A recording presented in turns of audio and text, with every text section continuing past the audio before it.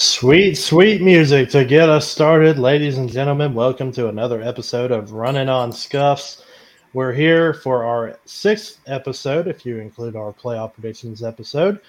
We are here with our lovely crew who's back ready and once again. And just to throw it out there, I know a few people watching have commented. I know you crew have commented on this. I have something behind me. I have something on the wall. So not everybody agrees with Truex, but at least you can agree that it's not a white wall in my background anymore. So we're going to start off with our lovely casting crew, starting with our producer, Peyton. How are you doing tonight?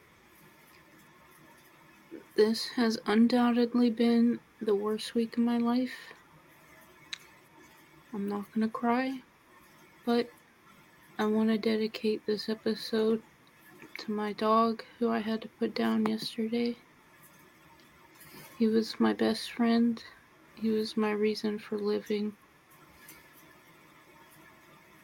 And without him, I wouldn't be here today.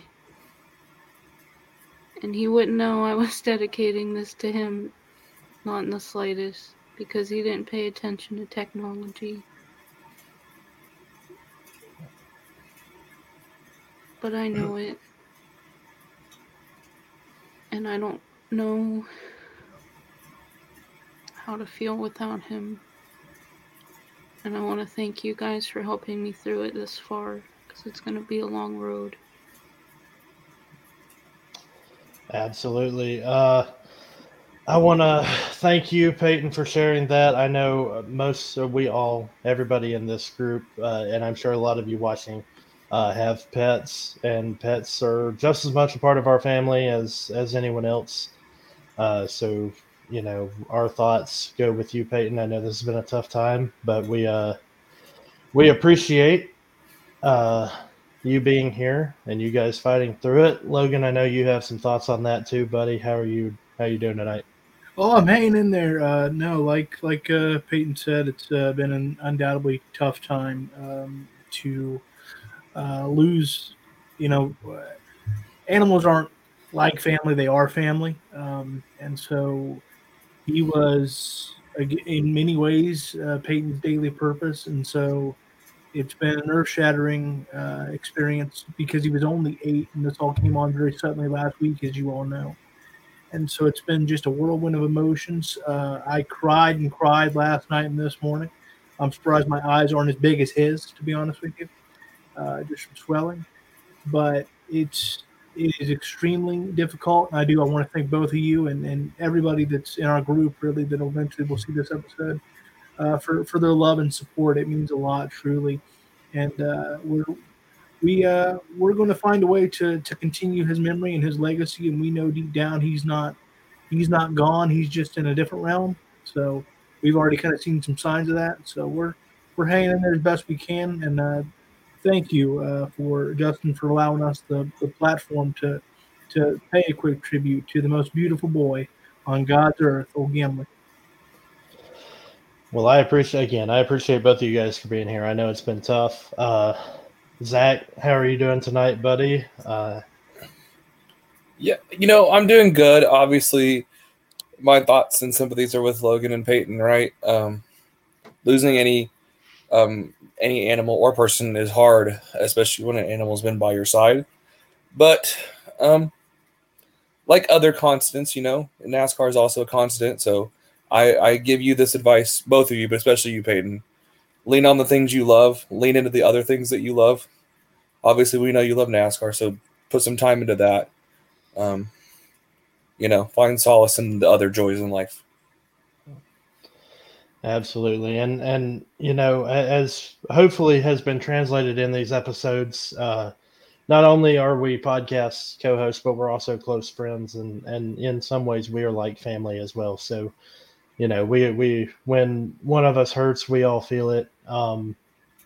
So we appreciate everybody for tuning in. We appreciate Logan and Peyton, you guys, for being here this evening, especially since that just happened yesterday. So our thoughts and prayers are with you guys. And just to kind of branch this out, our thoughts and prayers go to everybody in Florida and even South Carolina, along those southern states that were hit by Hurricane Ian.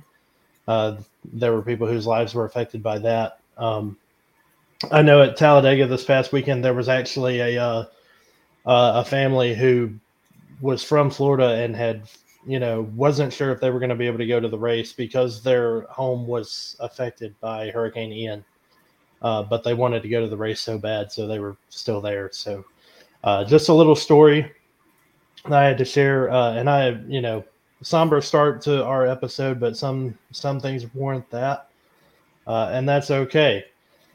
But anyways, we've got a fun show here. We've got some playoff racing to go over here at Talladega.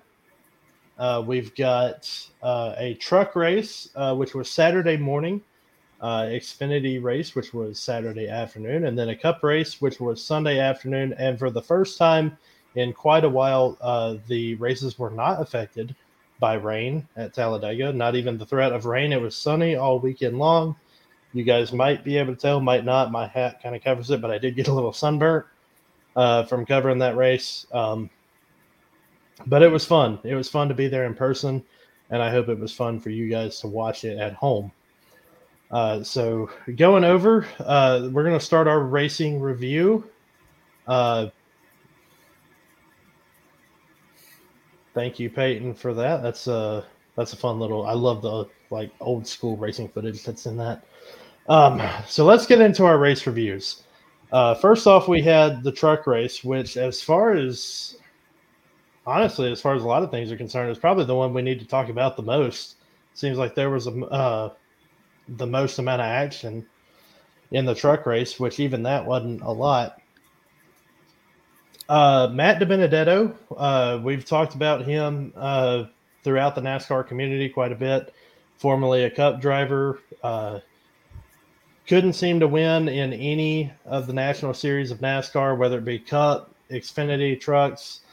Finally was able to get a victory at Talladega, and somewhat controversial fashion. NASCAR had to go back through, check the scoring, and check their rule book for forcing below the double yellow line or going below the double yellow line.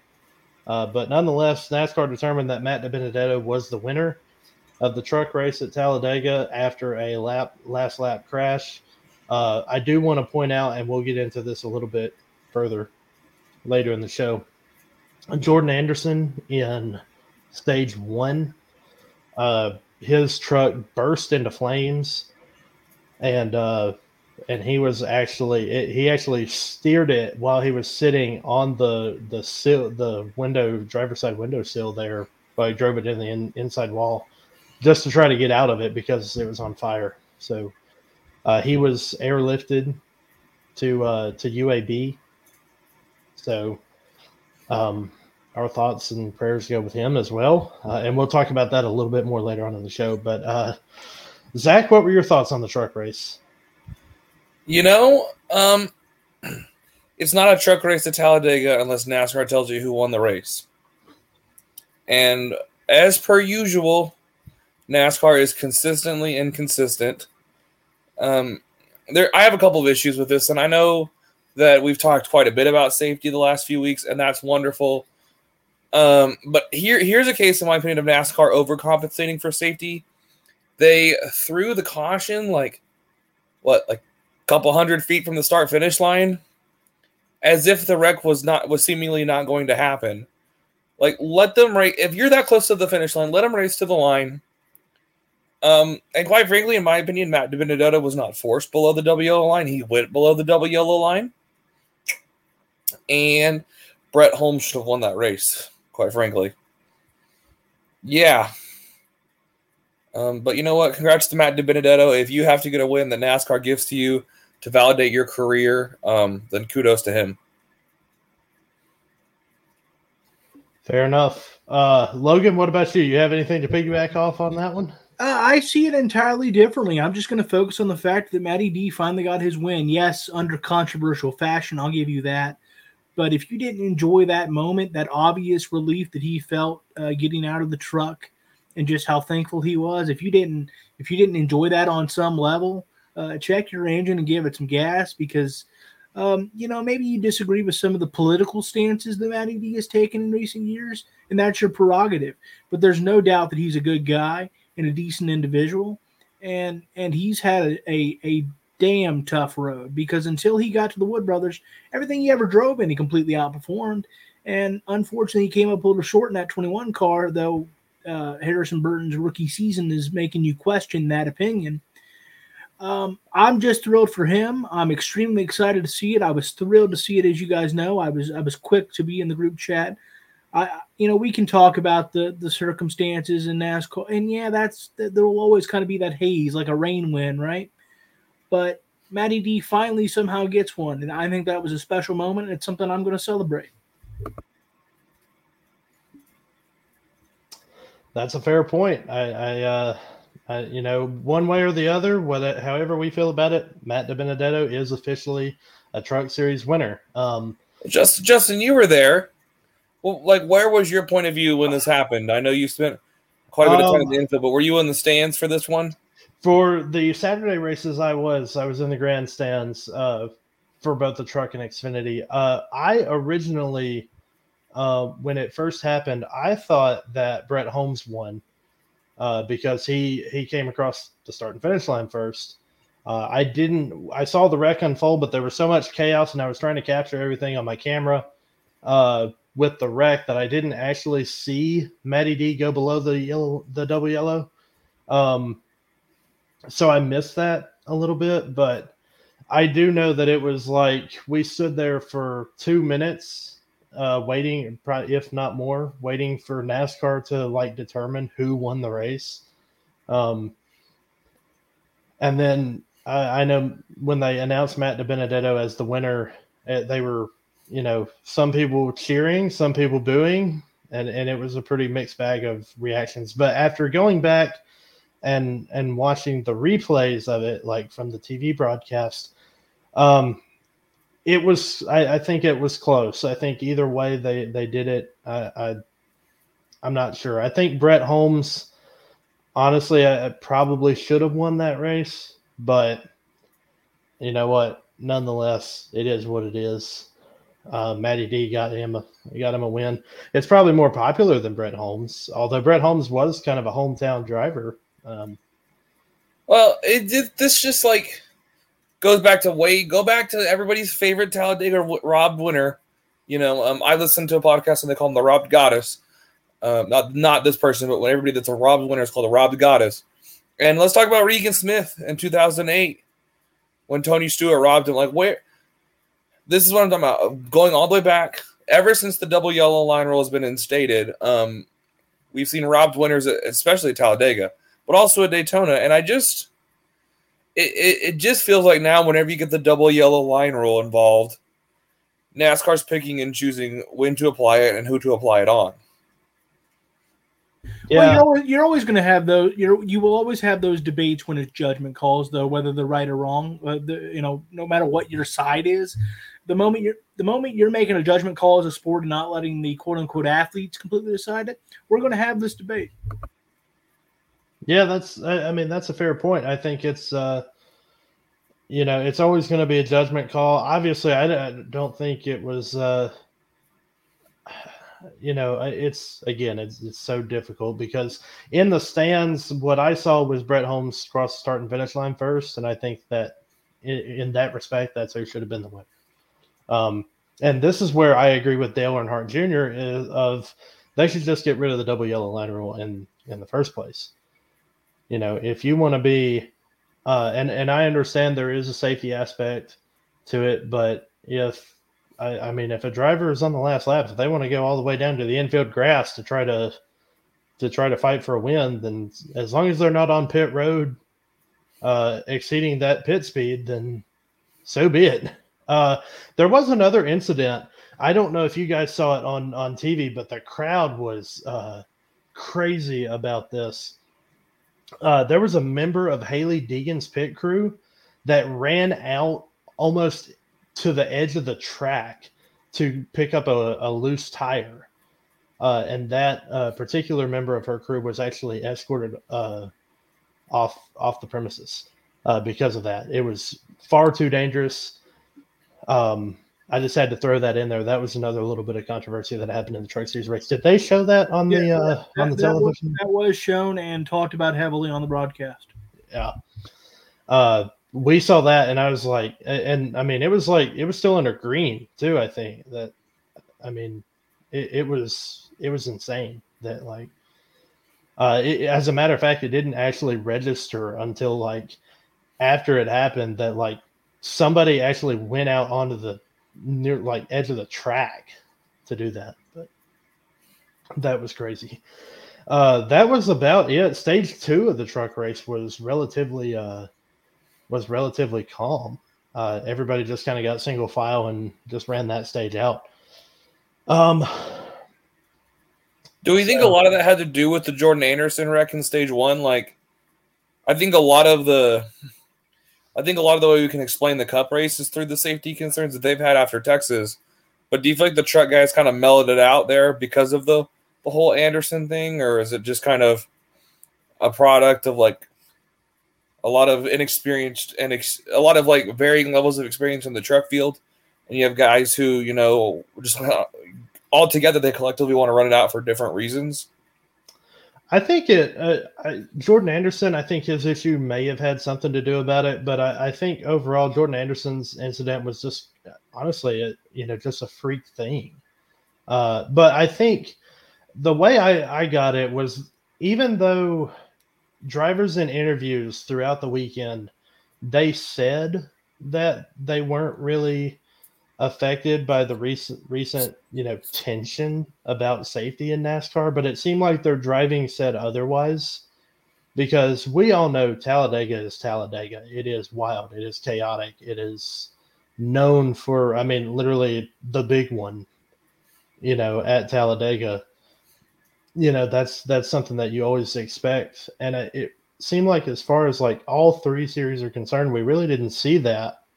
And honestly, I think, it seemed like to me the drivers were a little bit more conservative on the track because of the recent safety concerns, even if they said they weren't, if that makes sense.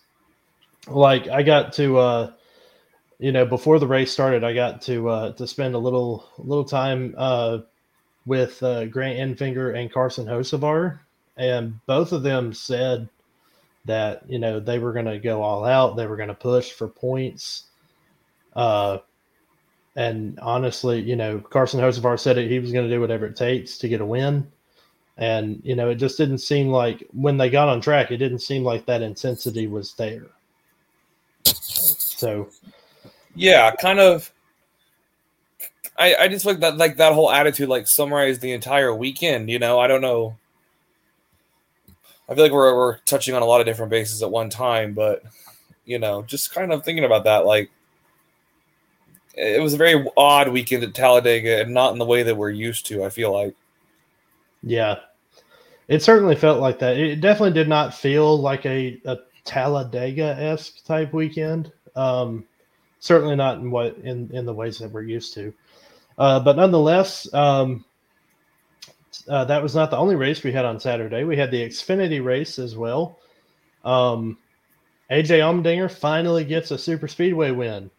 And when he got out of the car, he was asked about after winning, does he still hate super speedway racing? And his answer was yes, he still hates super speedway racing, even after getting a win there. So that was interesting to actually have a race, the first race of the weekend, actually have a playoff driver lock themselves in to the next round. AJ Allmendinger solidifying himself a spot in the round of 8. Not a whole lot. It was a very calm Xfinity race. Like, all 3 races were pretty calm, but that seemed to be the most.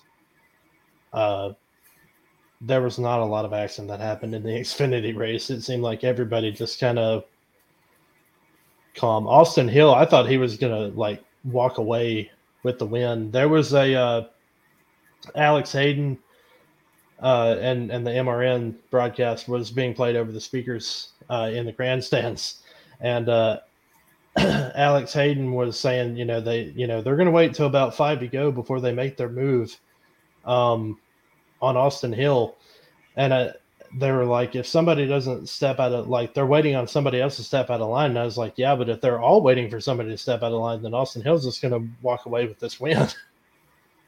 Yeah, that's the problem of playing cat and mouse at Talladega, right? It's just like the cup race. Like, you're going to ride in the back until the wreck happens.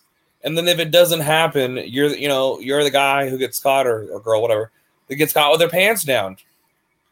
And like, sometimes that's just, there's a Texas Rangers had a manager named Ron Washington, and Logan may know this quote too, being a fellow baseball fan.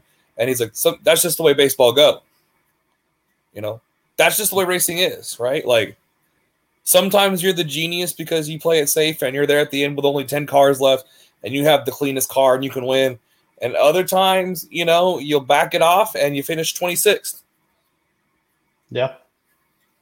Yeah, that's how super speedway racing works. And that was, and that was something that, if you're in that position as an Xfinity driver, do you make that move to be the first one to step out of line? Because you could be riding fourth in line and you could step out of line and you have a whole group of cars go with you and you get pushed for the lead.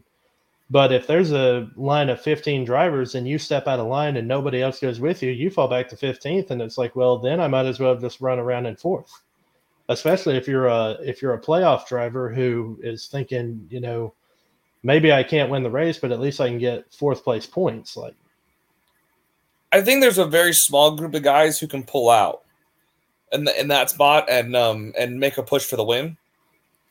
And the same thing can be said about the truck and Cup Series. Is when you're in that position, you're in fourth and you're at 3 laps to go, there's a very, very small group of people who can afford to make that move.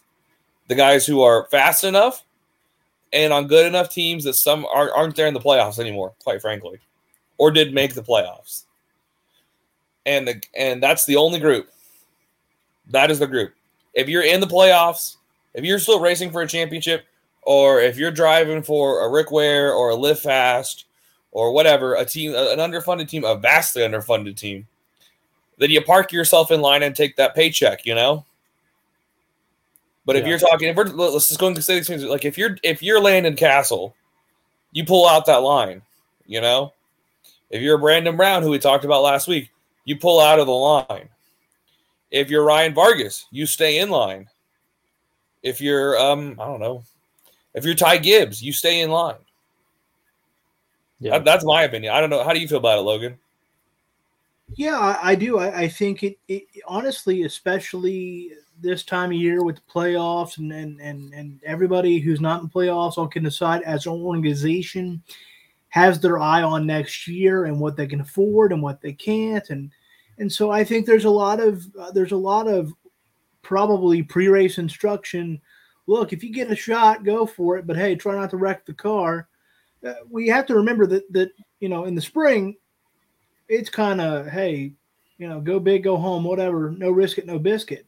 But in the playoffs, I mean, there's a boatload of guys there that go, yeah, I could go try to get this win, but I might wind up finishing 30th if we crash. Or I can take my 5th, 6th place, 10th place, whatever, and I'll take my points day and I'll see you next week.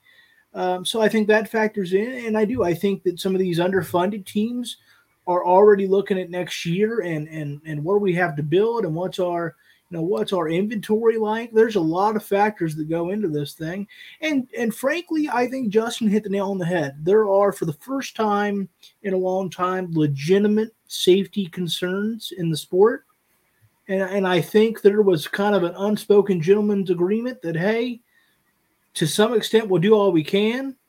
And whether everyone said they were trying or not, maybe in the subconscious, it got to them. Because, we go back to the baseball thing, Zach, sometimes that 9th inning guy might come in and say, I'm 100% confident, I feel good.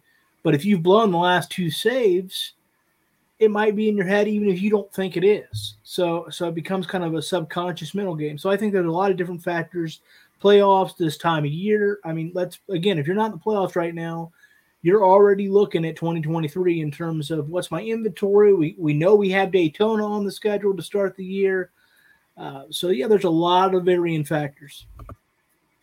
Yeah, absolutely. And I don't want to go too far into this, and we'll talk a little bit more about it in our debate segment coming up. But I want to say, especially for the Cup guys, where there's been, real, safety concerns for sure in the last few weeks. Obviously there are guys like Corey LaJoy on Race for the Championship who was like, I've my life insurance policy's up to date. I know what I'm getting myself into. Sure. But there's also guys, in their minds that are like, not only am I a race car driver, but I'm a husband, I'm a father, there are other concerns out there, and yeah, they know what they're getting themselves into, but does that play in your mind, especially when you have a season like this where safety concerns have been an issue? And it's like you said, Logan, they may say that it doesn't play, but there may be a subconscious factor there. But anyway, we'll move on from that. We've got a few things we need to talk about, and again, we'll get back into that a little bit in our debate segment later on. But before we get to the debate segment, let's get into some feel goods. Another fine graphic here from Miss Peyton Moore. We got a few news stories we need to talk about. First and foremost, this came out earlier today from Jordan Bianchi and The Athletic. AJ Allmendinger will be driving full-time in the Cup Series. Once again, he is going to drive the 16 car for Colleague Racing. We've seen him get a win with that team in 2021 at the Indy Road Course. He was very close to getting them a win at COTA this past year. So yeah, and he's run, even when not just the road courses, anywhere he's run the 16 car, he's run pretty well this season. He's been running that on a part-time schedule this year, so he'll be in that full-time next year, assuming with Justin Haley as his teammate in the 31. So Zach, I saw your reaction. Let's get your thoughts. AJ Allmendinger's going full-time Cup racing. What you think? This is awesome. AJ Allmendinger, whenever you watch him race, he is the most purest form of racer. Like, every win means so much. Every race seems to mean the world to him, and it's so much fun as like a fan of the sport outside of my own drivers and stuff. And I really like AJ. It is fun to watch him race, and it is a pleasure. To see him wheel a stock car anywhere, as someone who's gotten to see him do it at a road course, it's really, really cool to watch him race on a road course. He is such an energetic, magnetic sort of guy for the sport. He is a wonderful re-addition to the Cup Series, and I think this is legitimately speaking. I mean, it's unlikely. But I can paint the picture where he is a championship contender, If he wins enough road courses in the regular season and stuff, or other tracks as well, super speedways, short tracks. He's a very good short track racer, and gets himself through that first round. Obviously we're in the middle of round 2 right now. That sets up with a trip to Talladega and a trip to the Charlotte Roval, and then, of course, a trip to Martinsville. And you never know, man. Colleague is all about trophy hunting, all about winning races, and when you make that comment and you have that opinion and that is your team motto per se, there's nobody I'd rather have behind the wheel of my car that's going to have fun and put that car in victory lane than AJ Allmendinger. Yeah, I agree with you. I think Logan, I see you shaking your head there. You kind of agree with that. You have anything you want to add to that? No, I think Zach covered it 1,000%. I agree. I think that was good. AJ Allmendinger, he's I agree with you. I think in a certain world, I think there is a legitimate path for him to make the championship for. Colleague a few weeks back was in the conversation for potentially picking up Kyle Busch. I know that those talks obviously fell through with Kyle Busch's his RCR deal. But I think AJ Allmendinger is a good driver to come in as that veteran driver, somebody who's been around the sport for a while now. Obviously, he ran Cup Series for a few seasons. Then now he's moved down to Xfinity Series, and now he's going back to Cup. I think it's going to be good, not just for AJ Allmendinger, but I think it's going to be good for colleague racing. I think it's going to be good for Justin Haley, just to have AJ there, constantly as that veteran influence on him. We've seen Justin Haley have a couple of surprisingly good runs, including Texas. He ran pretty well. We saw him have a third place finish at Richmond earlier this year. So, I think having AJ there for Justin Haley will help give him the extra boost he needs to potentially go and race for Cup wins. Zach, you look like you had a comment for that as well. I mean, I just think this is a really good move for the whole sport. In an era where we're talking about needing more personalities, AJ is a personality. AJ is just really, like I said, really lively person. Like, I don't know people. I can't find people who root against AJ Allmendinger. I really can't. I mean, I'm sure someone does. Don't get me wrong. Somebody does, I'm sure. But they're hard to find. And I think in a sport where everybody roots for their own drivers, and most of us see the sport through their drivers' lenses, myself included, AJ's one who doesn't get crossed up in a lot of people's, problems, I guess you could say. And therefore, between his lack of rivalry with other prominent drivers, and when he wins, it's fun, and it's like the most harmless thing, man. And it's just, he's just really great for this. I feel like I'm repeating myself, but I am just so excited for him, and I am so excited for all of us next year. And this car seems to be suited to someone who has road racing background with IMSA and multiple different cars and stuff. So this just really, really plays well for him, I feel like. Yeah, I think it adds a aspect too of it. It's really cool for us to see as fans, because we don't see this very often. Typically, when a driver leaves the Cup Series, they don't come back unless it's maybe a one-off or race here and there. But AJ Allmendinger was a full-time Cup driver. He went. There was actually a year or two where he didn't race at all full-time. He was part-time Xfinity. Yeah, and then he went and drove for colleague full-time, and then after running a part-time schedule with them in Xfinity, and now he's run full-time Xfinity for a couple seasons and part-time Cup, and now he's going back to full-time Cup racing. So, it's just something you don't typically see, and I think it's really cool to have that. Well, yeah.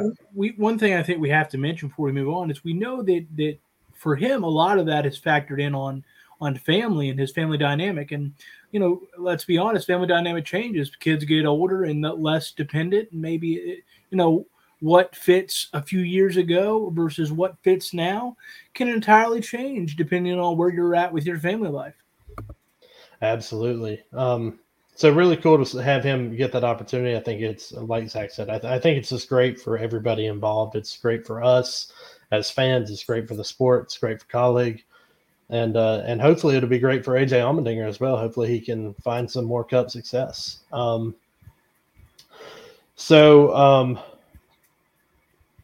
It completely dawned on me that before we started this segment, we completely overlooked the Cup race in our race review segment with Chase Elliott getting the win. But we'll talk about it a little bit more in our Scuffed Up segment. We'll go over the Cup race there. So just wanted to throw that out there. Speaking of Cup, last weekend at Texas, there were some incidents that happened, and there were some penalties for it. One of which we talked about on our Scuffed Up segment last week, the William Byron Denny Hamlin incident. We talked about penalties, and Zach, you and I kind of both agreed that any penalty that we thought should have happened during the race. But NASCAR decided to penalize William Byron 25 points, driver and owner points, as well as a fine for that $50,000 fine for the Denny Hamlin incident. So they did end up finding a way to penalize him after the fact. Hendrick Motorsports has announced that they will appeal that penalty to see if, I don't know if at this point, I think my personal feelings is I think the penalty is fair, and I think that, they should just go with it. But, HMS, obviously, for them, it puts another driver out of, another driver potentially out of the playoffs, depending on how the Roval goes. Ty Gibbs was also penalized for an incident with Ty Dillon on pit road. Ty Dillon came up, got into Ty Gibbs, and Ty Gibbs retaliated on pit road, nearly sending Ty Dillon into Chris Buescher's crew members.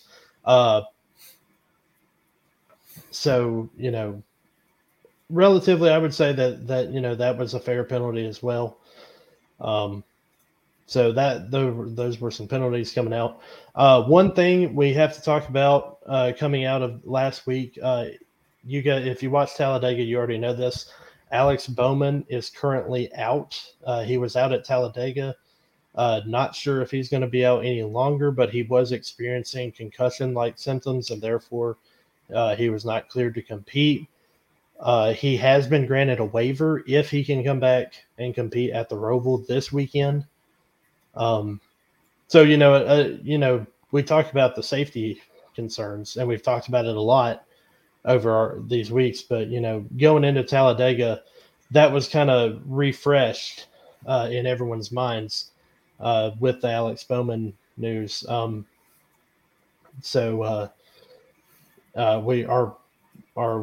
wish Alex Bowman a speedy recovery. Hopefully, there's been no announcement for sure, but hopefully, by the grace of God, hopefully he can come back and compete at the Roval and at least have a shot to make the round of 8. Speaking of scary incidents, you guys saw in the truck race at Talladega, Jordan Anderson was airlifted to UAB during the truck race after a scary incident in stage 1. Which could have been a lot worse. Obviously, I don't want to, underplay what happened because it was very serious, but I do want to appreciate how serious it could have been because his truck just burst into flames, and I was able to get a relatively decent picture of it, which, I'll be trying to post a little bit later on the website, but that was a scary incident. And Logan, I'll let you you give your comments on it, and then Zach, I'll go to you about it. But what was that like at home watching that incident unfold? Terrifying, in a word. Absolutely terrifying. I want to give credit to the AMR safety crew, who was, right there, and probably made a positive difference in terms of the outcome, because I know that he has some relatively serious burns, but it could have been so much worse. And so my hat's off to NASCAR safety crew. We got to stop these big fires somehow. And that is really, it feels like it's a problem throughout all 3 major series, let alone just the Cup series. And so, to me, we got to find a way to because, it was terrifying to see. He got out of the truck while it was still moving because he could not see or breathe or anything like that. And then to see him get out and the truck take a hit at the same time, it was just I know we're having a lot of issues with safety, but we do need to acknowledge that it's a walking miracle that these vehicles are still safe enough that he walks away from that relatively okay. So yeah, it was terrifying, and prayers up to him. Really put a damper on the truck race. You could, I don't know what it felt like in the audience, Justin, but the difference in tone on the broadcast was palpable. Well, I will say just before I go to you, Zach, I will say that, very few times when you're at a Talladega race, you know, there's only one time throughout the race that you can almost guarantee that the entire track will fall silent, and that's during the invocation. But when I say the entire track fell almost deathly silent with Jordan Anderson's truck, I mean, it did. It was like a lull over the crowd. So it was an eerie feeling because nobody knew quite what to feel. But Zach, what are your thoughts on that incident? I thought Logan summed it up very nicely, and like I share a lot of those feelings. Of course, Jordan Anderson, like the driver, aside from who he is like a very he's one of those lovable truck series underdogs. From his humble beginnings, piecing together sponsorship from us, the fans. He's really been a driver who seems to stand for the fans, and the fans love him for it. Well, I love him for it. And he's been robbed a couple of times at Daytona with close finishes. So, it's really heartbreaking to see him. It seems like he's kind of professionally taken some steps to get away from the driver's seat quite as much and really focus on running his team, especially the Xfinity program with Myatt Snyder. But it's really hard to see, and I don't know how you guys feel about it, but I really don't know what would happen if I, as a fan, like I wasn't watching when Dale passed away, so I have not seen anyone lose their life in a NASCAR race, and I don't know what would happen to me if I did see it, right? Like, I don't know what would happen if I was watching a race. I go back to the Newman incident from 2020 or this incident. What happens if something worse happens? Like, can I come back the next week and watch? Like, and I know that's a very selfish thing to think about, but like, there's a whole generation of us fans that grew up without ever seeing it live or really watching a race, and having that happen. And it is something to think about too when we talk about the safety of the cars, in that things are scary, things seem to be on the rise with the safety issues, but at the end of the day, like the fact that he was able to get out and seemingly his life is not going to be like drastically altered or ruined or anything, of course, because of this, is quite the blessing. And hopefully, it seems like he could possibly be back in a truck by the time the season ends, and definitely next year. So yeah, just a really, really scary and like really introspective sort of moment I think a lot of fans have. Yeah, I would agree with that. It's just a scary incident all around. And again, we're thinking about Jordan Anderson. Hopefully, he can get back on track pretty soon. I did hear that hopefully he should be maybe not completely healed, but in a much better position in a few weeks from now. The Truck Series next race is at Homestead in a few weeks, so not sure if he'll be there for that, but he said that he would keep everybody updated on his on his state. Speaking of Homestead, no damage was reported from Daytona or Homestead following Hurricane Ian. Nothing major, at least. There was some flooding, certainly at Daytona. I don't know if you guys saw the pictures on social media of that, but there was some major flooding at Daytona. But it's good to hear that there was no major damage to either of those tracks. Natural disasters are something that nobody can, very few can predict, and nobody can stop. So, we're thankful for those that a relatively good report from both tracks, especially Homestead, where we're going to in just a few short weeks. So with that said, we're going to get ready for our debate segment. But before we do that, I want to go ahead and go over a quick Cup race review. Chase Elliott got his 5th win of the season at Talladega. And he becomes the first driver to lock himself into the round of 8, which was good for him because, I mean, honestly, coming into the race, he wasn't looking too hot on that cut line after a rough race in Texas. I will say, talking about my experience at the track, the roar that occurred when Chase Elliott crossed the finish line first, as I'm not a Chase Elliott fan, but it was pretty cool just to be there for that. And I was in victory lane when Chase Elliott came in, and that was a cool experience as well. So Sure sounds like you are a Chase fan. hey, when you get to see something like that in person for the first time, it could have been Cody Ware who won that race. It still would have been a cool experience in victory lane. It would have been a much cooler experience if Cody Ware won. I got to, I have a little bit of bias towards that because that was the first time I've ever had a victory lane experience like that. So it was cool.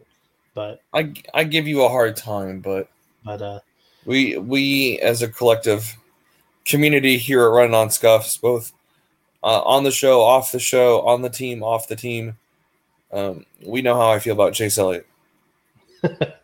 That's very true. I might feel quite differently than most people about this race. But, cheers to Chase. He's the only guy that I saw that had the stones to do anything other than ride around. So if he's the only one that shows up to race, then of course he's going to win. Well, nonetheless, speaking of Talladega, we're going to talk about it. It was a playoff race, but should it be a playoff race? Is that the best way to crown a true champion of the sport? We're going to talk about that in our debate segment because, ladies and gentlemen, it's time to get scuffed up.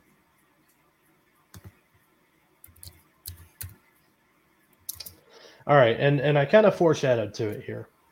This is our debate for the night, and you guys know we're gonna go with it, and we're going to. I'm going to end up picking a winner. I'm going to go off screen after I give it to you guys. Talladega has been a playoff race ever since the elimination style playoffs have been around. Even before then, even in the chase style format, Talladega has been a playoff race. The question that I want to give to you guys is: should Talladega be a playoff race? It's very wild.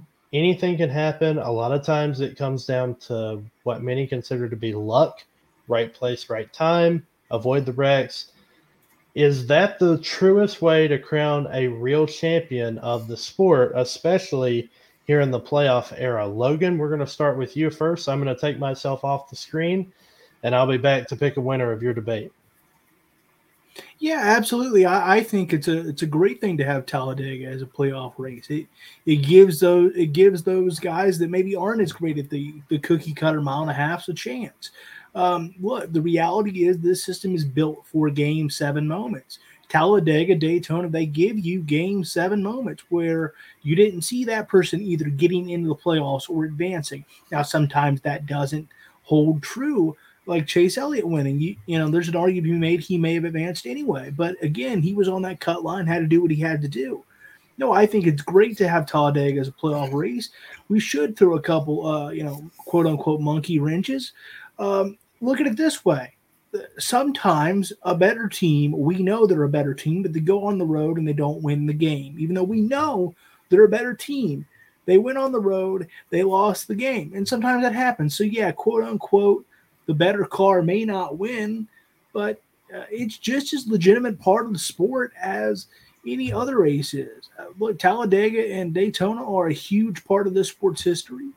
And I think anytime you have them in valuable races, that's only a good thing for the sport. People like watching super speedway racing. People like the uncertainty, the unpredictability, to know that everybody truly has a chance. And, you know, where else do you get that? Where else do you get that? Where else can in any other sport we watch college football right now, boatloads. These people that have minus 25 lines and things like that and don't have a quote unquote legitimate chance, Talladega provides that chance. And so people that wouldn't necessarily get their chance to go to the round of 8, that's cool. And it is legitimate because That's the way the system is. We can sit here and say, well, that's not legitimate, or this is like it is, because that's the system. We can play woulda, shoulda, coulda. We can, but Joey Logano is a champion. Brad Kay is a champion. That we can sit here and Chase Elliott is a champion, even though 2020 has the most unique, odd schedule of all time. So this idea that it shouldn't be is just silly. You like the what's going to happen there aspect, because what are we going to do? Put them on a bunch of mile and a halves where we have an idea of how it's going to go? I mean, what's the reality is NASCAR is for entertainment, right? That's the best way to go about it. So yeah, I think absolutely Talladega should, if for no other reason than the prestige of the track and how important it is to the sport. Talladega, on name alone, has earned the right to be a playoff race. Absolutely. Oh, Logan, what a sweet, simple mind. I wholeheartedly disagree. And it's not so much about like the luck factor, but doesn't NASCAR have the 100% rule where drivers are required to give 100% at all times? And I would argue that with the way that these guys race and the fact that, a good majority of the veterans in the field, my driver is certainly guilty of it, just ride around in the back. How is that 100%? How can you legitimately crown a champion and put this race that deep into that process of being of crowning a champion when half the drivers are not able to go are not willing to go 100% because of all the wrecking and the dangers of it, and on top of that, you're right. Look, Talladega is a very, very special place, but there are plenty of special racetracks that are not represented in the playoffs. Daytona is not represented in the playoffs. Indianapolis is not represented in the playoffs. And I would argue that those two are at least Daytona is just as special, if not more special than Talladega.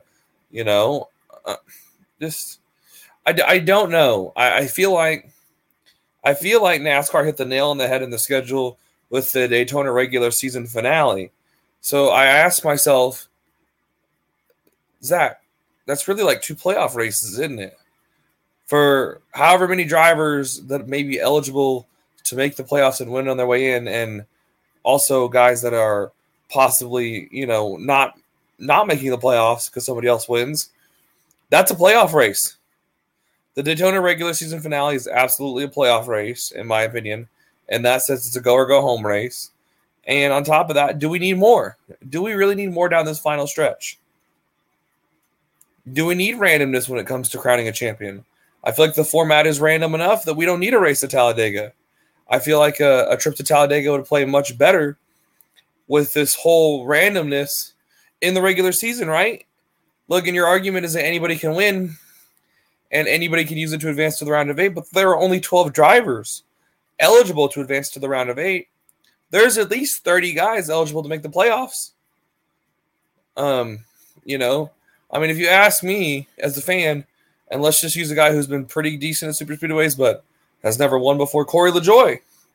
His win hits different if it gets him playoff eligible than if he just wins the playoff race at Talladega, in my opinion. It hits a little bit different than it does now. And I'll also refute you on this cookie cutter mile and a half. This has been the wildest, craziest playoffs we've seen to start. We have 3 consecutive, not even playoff drivers at all win, and then a 4th one who had been eliminated from the playoffs. And this weekend, quite frankly, I think a consequence of those past 4 races is this weekend brought a very normal, mundane winner in Chase Elliott. So I would argue that these cookie cutter mile and a halves you keep talking about bring just as much opportunity for entertainment and drama as Talladega does, Logan. Well, my only rebuttal to that would be this, is that we don't talk about the weather affecting a playoff game, and that's kind of what tracks are. They're different types of weather. We don't say, well, that's not a legitimate win because, New England or Tampa Bay got beat in a snowstorm. And as far as you're right, we have seen more entertainment and variety with mile and a halves. But let's call a spade, my friend. At the end of the day, the only way Eric Jones won, and I'm thankful to God he did, but it took an extremely rare, crazy set of circumstances that would make even the biggest non-believer question if it was divine intervention.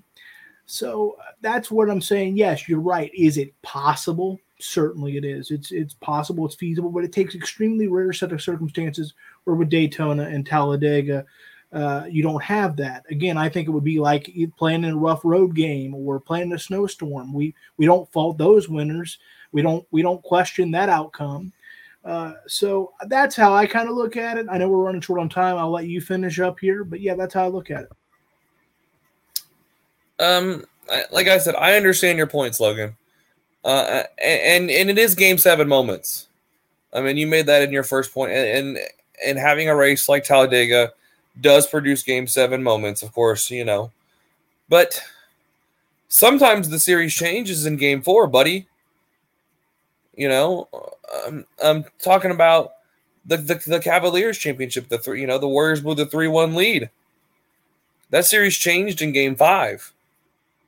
It didn't change in Game 7. Game 7 happened because of Game 5. Sometimes we have to remember, if we're talking about a Game 7 moment, we got to play games 1, 2, 3, 4, 5, and 6. And this is to say that sometimes Talladega is Game 5 or Game 4. And that has a ton of value, because it gets you one more night. It gets you one more chance, and maybe, you don't get that shock win to get to the round of 8, but maybe winning at Talladega, if you were to put a different track in there, that round of 12 sets up phenomenally for, think about AJ Allmendinger next year. If you were to say AJ Allmendinger has a chance, this round of 12 with the Roval. Look at Chase Briscoe and Austin Cindric. This round sets up really well here at the end. They positioned themselves through nice runs at Texas and surviving Talladega. And now we get to the Roval where they're tied for 8th above William Byron and Christopher Bell and Alex Bowman. There's Game 7 moments to be had everywhere across the schedule and within the format. The format creates Game 7 moments, not the racetrack. But Talladega, in its own glory, and they don't name a movie after it unless it's not magnificent, right? Has a place to create special moments, not just in the playoffs, but I think anywhere on the schedule. And I rest my case. We got to see what the boss thinks. We did our best for you. We even kept it civil. See that? Muted. You're muted. Yeah, I literally muted my mic, and I was like, I got to remember to unmute it, and then lo and behold, if I don't forget it. But no, you guys did keep it civil, and I appreciate that. You guys were it was a very civil debate, and honestly, it's hard to pick a winner because I agree with both of your points. But the one thing I will say, I'm going to give the win of this debate to Logan because I do think that Talladega should be in the playoffs. And the reason that I'm going to state that, Logan, you kind of touched on, but I'm going to go a little bit more in depth on it myself. I think Talladega deserves a spot on the playoffs, in the playoffs, because to crown a champion, we have to determine who is the best all-around driver. And you can say that Talladega does not provide that, and I can understand that argument. But maybe it's not about who wins Talladega. Maybe it's about who runs well at Talladega, who can run well enough. And honestly, I think the round of 12 with Texas, Talladega, and the Roval brings us the truest format of that, of who can run well enough to point their way into the next round, because all three tracks are so diverse. We have a mile and a half, a super speedway, and a road course, where we have these drivers who have to fight to point their way in. And honestly, I know I felt this way before. When you get to the round of 8, that really determines, in my opinion, who the true championship contenders are. And I think Talladega, just like the Roval, and even Texas, to an extent. I know I've said a lot of bad things about Texas, but I think that cookie cutter mile and a half, needs to be there in the round of 12, because it gives, in a 3-race span, it gives us a true test of what the schedule is like. So, I do. I think Talladega should have a playoff spot, and simply for the fact of we need at least one super speedway in the playoffs, because we run on super speedways. Actually, if you want to count Atlanta, we run on more super speedway races now than we ever have. So I think at least one of those deserves a spot in the playoffs. But I appreciate the debate, and very quickly, we're going to wrap up our show, and we're going to get ready for the final race of the round of 12 at the Roval. And so, Peyton, why don't you hit us with a race preview here? That's right. We've got the Charlotte Roval, and if there ever was a place that could even hold a candle to the chaos that is Talladega, I know this year Talladega wasn't all that chaotic, but the Roval has proven to show us some chaos from the very first time we had it, from the Ryan Blaney win in the first incident to the Chase Elliott nosedive into the heartburn turn to come back and win it, to the Kevin Harvick versus Chase Elliott saga. We've seen a lot of crazy stuff happen at the Roval since its inception. And I want you guys in your best guesses to give me your picks, and we're going to do this rapid fire. We're going to do Cup and Xfinity, and we're going to go playoff drivers only, just to get your opinions here. Logan, since you won the debate, I'll start with you. Cup and Xfinity, who you think's walking away with the checkered flags? I think Xfinity, don't overthink it. It is his bread and butter if there ever was one. Let's go AJ Allmendinger getting it done.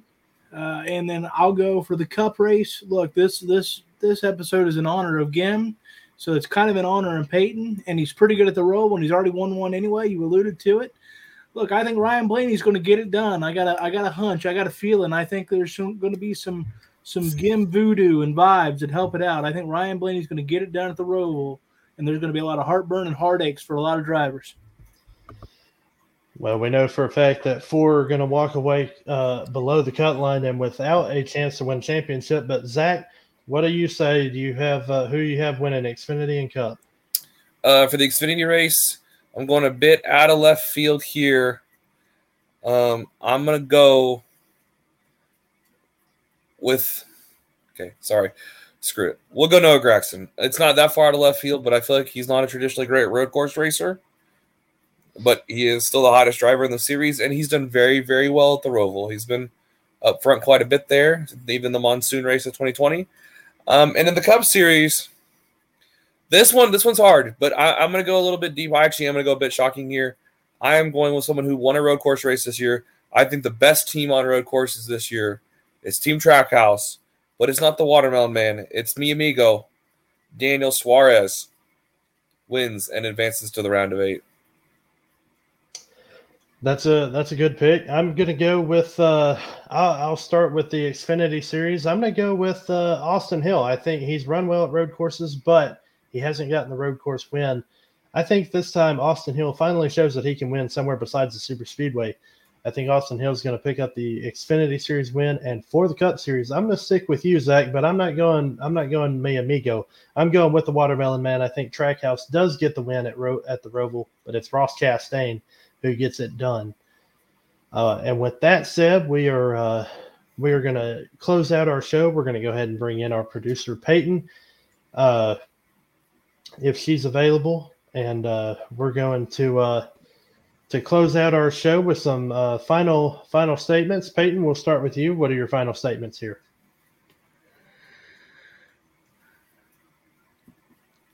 I just hope that Gim is watching over me and Logan, and he finds his own way to make his presence known. And maybe that means Ryan Blaney wins. Hey, you do whatever you can to get your driver to victory lane, and I'm telling you, you're going to learn that more and more, Peyton. You're going to learn. We're going to get you. You're going to start doing things you never thought you'd do just to get your driver to victory lane. Logan, what say you, buddy? Well, this has been an interesting episode of Running on Scuffs. In some ways, our most somber episode, but I still had a blast, and I enjoyed the very civil debate. And I look forward to throwing up more middle fingers when I'm more in tune spiritually next week.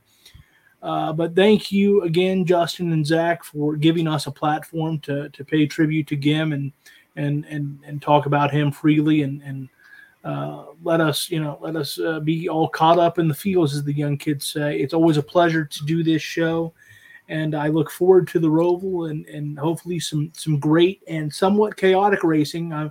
My favorite Roval memory quickly is Ryan Newman moving everybody he possibly could at the Roval a few years ago.